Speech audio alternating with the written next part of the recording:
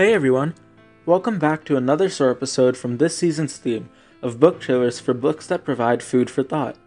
If you haven't already, be sure to take a look at last week's episode on In Cold Blood.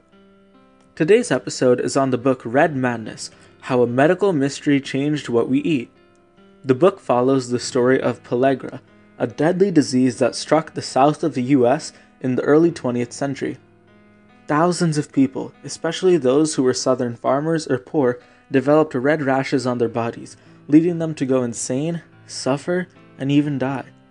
Scientists tried for years, but they were unable to identify any possible causes or treatments for this disease that was quickly becoming a large problem.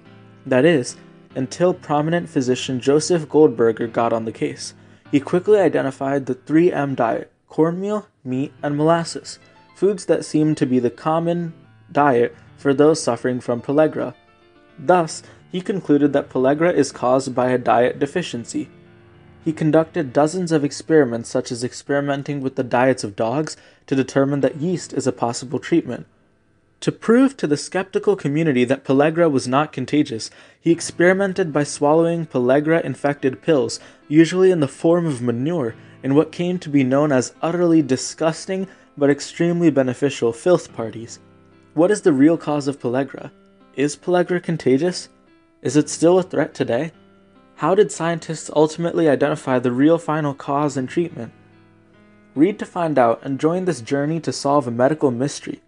For me, this book kept me on the edge of my seat by making me think a cause or treatment had been identified, only to find out that it wasn't the real cause or treatment.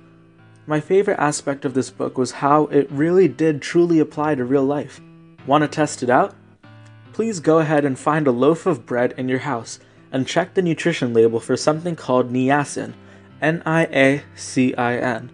You may not know what it is, but if you read Red Madness, you'll learn all about it and why it has become a part of the food we regularly eat today. This book is full of mystery, suspense, discovery, experimentation, horror, knowledge, hope, and is truly a book that I would recommend. Thank you so much for listening. If you enjoyed today's episode, be sure to leave a rating and review, and to spread the word about SOAR to help achieve its goal of promoting reading. I implore you to soar.